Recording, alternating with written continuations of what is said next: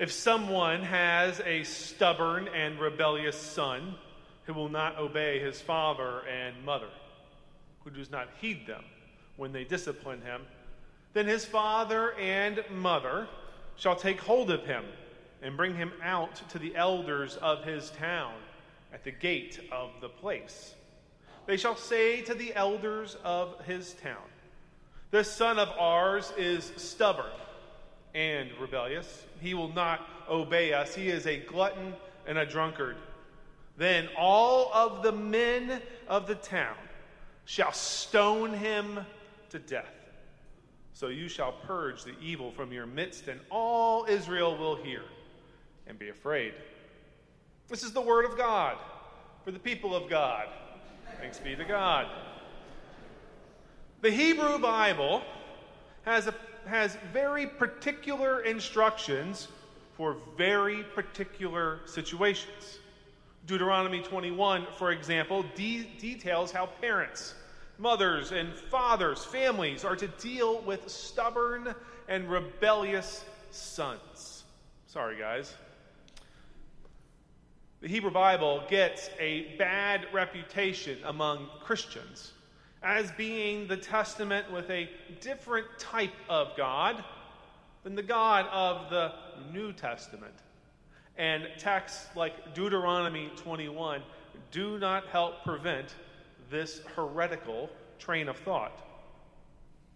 The truth is that our misconceptions about the Hebrew Bible, while it would be easy to blame God, are no one's fault but our own. Maybe even my fault. We do not study the Hebrew Bible with the same urgency or regularity as we do the Gospels or the Epistles, the books that make up our New Testament. Less than 20% of my preaching at Mount Olivet over the past 5 years has been from texts found in the Hebrew Bible. Sure, I sprinkle references from the Hebrew Bible into most sermons, but that's just to remind you that I spent the better part of 2 presidential administrations in seminary on your behalf. The Hebrew Bible is complicated. It's complicated because we do not fully understand the context, as we are thousands of years separated from these original stories. There are names and cities we cannot pronounce. Whenever a scripture reading from the Hebrew Bible comes up, I tell our liturgists when they have a question about a pronunciation, say it quickly and with confidence. And if someone questions you, invite them to read the scripture the following week. Our Sunday school classes and Wednesday night studies tend to focus on the Gospels. Most devotionals focus on the Gospel writings or the epistles. If any of these devotionals venture into the Hebrew Bible, they are likely to stay within the safe confines of the Psalms or Proverbs. I mean, look, if you don't believe me, look to last Sunday. Last Sunday, Pastor Sarah had to find a church-friendly translation for the scripture reading because what the prophet had to say was closer to rated R than PG-13. Had Pastor Sarah not found a softer translation, the online recording of this service and subsequent podcast of her sermon would have received an explicit rating from YouTube and iTunes and all of the powers in the cloud. Because we so infrequently read the Hebrew Bible, and because many of us don't fully grasp the backstory, we often miss that the God of the Hebrew Bible is the God of the New Testament. The same God who spoke to Israel from Mount Sinai is the same God who ministered in Galilee. The same God who called David is the God who ate with his closest friends and sinners throughout Galilee. It's the same God who sought after Israel and who seeks after us today. After presenting imagery of God's forgiving love, chapters 1, 2, and 3, and then a series of accusations and pronouncements of punishment, chapters 4 through 10, the Lord concludes the Lord's work with the prophet Hosea with a picture of the parental nature of God, loving and nurturing. God is the parent and Israel is the child. Out of Egypt, the Lord rescued Israel from slavery. But like many of us or people we know, when God does something for us, it just isn't enough. After escaping through the Red Sea and then receiving the law on Mount Sinai, many of the Israelites who had just been rescued began to question God's provision. They worshiped false gods, forgetting what the Lord had done for them and what the Lord promised to continue doing for them. It's easy. It's very easy to point out the spiritual faults of others thousands of years ago or even today. You could call it a pastime among clergy when we get together. But the truth is that all of us do the same thing, forgetting the provision of God at some point in our lives. But that's not what the prophet is saying here. The prophet is not calling out Israel and Israel's lack of faithfulness. The point is not the spiritual shortcomings of the ancient Israelites or modern-day you. When Jim was reading our scripture this morning, I hope you noticed the I statements in verses 1 through 4. Verse 1, when Israel was a child, I loved him, and out of Egypt I called my son. Verse 2, the more I called them, the more they went from me. Verse 3, yet it was I who taught Ephraim to walk. I took them in my arms, but they did not know that I healed them. Verse 4, I led them with cords of human kindness, with bands of love. I was to them like those who lift infants to their cheeks. I bent down and fed them.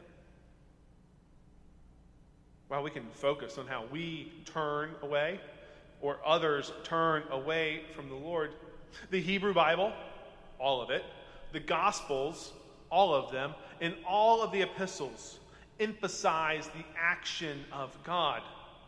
The focus of the entire Bible, from Genesis 1:1 through Revelation 22:21, from when God began to create the heavens and the earth, to the grace of the Lord Jesus be with all the saints, amen.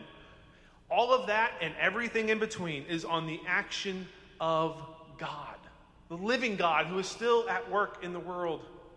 And the point of the prophet's words today is that no matter the turning away of humanity, no matter how often we turn away from God, the Lord will not execute the justice that we are all too willing to execute upon one another.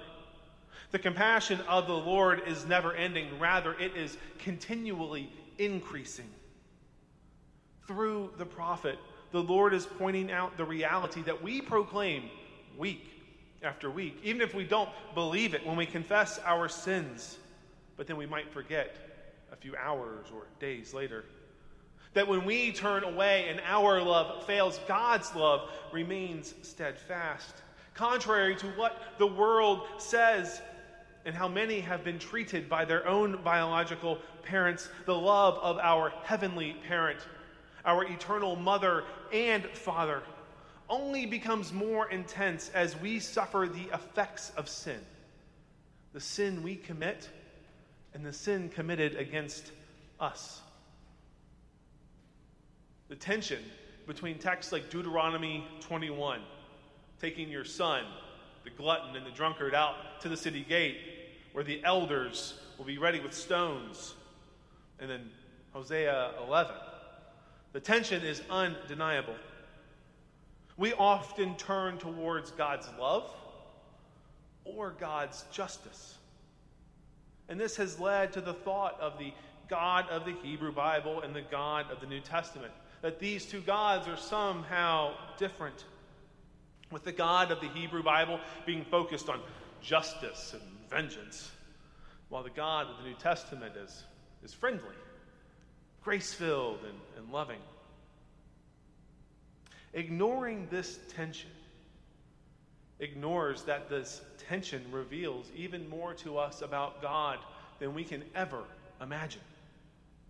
We know that God does not seek justice at the expense of love, nor love at the expense of justice. And this in the church, this is where we turn to Christ, because Jesus holds this tension in perfect harmony. Jesus invited himself to dinner at the home of a tax collector, a man who had cheated his neighbors out of money. And inviting himself to dinner, Jesus was extending grace, extending love, but also offering an opportunity to repent and to make right. Jesus drew in the dirt with his finger, while a mob near some city gates began to put down their stones. And then he told a woman to go and sin no more. And as he took his last breaths on the cross, Jesus extended forgiveness to the man next to him, and then invited him to be with him in paradise, to gather around the table with all of the saints. And that is the good news of the gospel. And that good news is revealed between Genesis 1 through Revelation 22:21. From our human, sin-rotted point of view, we cannot believe the prophet's words. How could God ever be loving and justice-seeking? We often look for asterisks besides the words of Jesus. We thumb down to the bottom of our Bible looking for footnotes or endnotes, hoping to find something that just is not there. But the prophet tells us God's justice and God's love are perfect. And God promises never to destroy God's people to seek vengeance or restitution. Bishop Ken Carter is a United Methodist bishop in Florida. He wrote that holiness does not destroy sin. Through compassion and grace, it saves. Perfection does not destroy imperfection. Through love, it heals. We have been healed, and we are indeed loved, for lives full of justice and lives filled with grace, the unmerited love of God, that love that there's nothing you can do about it. It's yours right now. There's nothing you can do to have more of it, and there's nothing you can do to have less of it. We have been healed, and we are loved to live lives of mercy and love. Amen.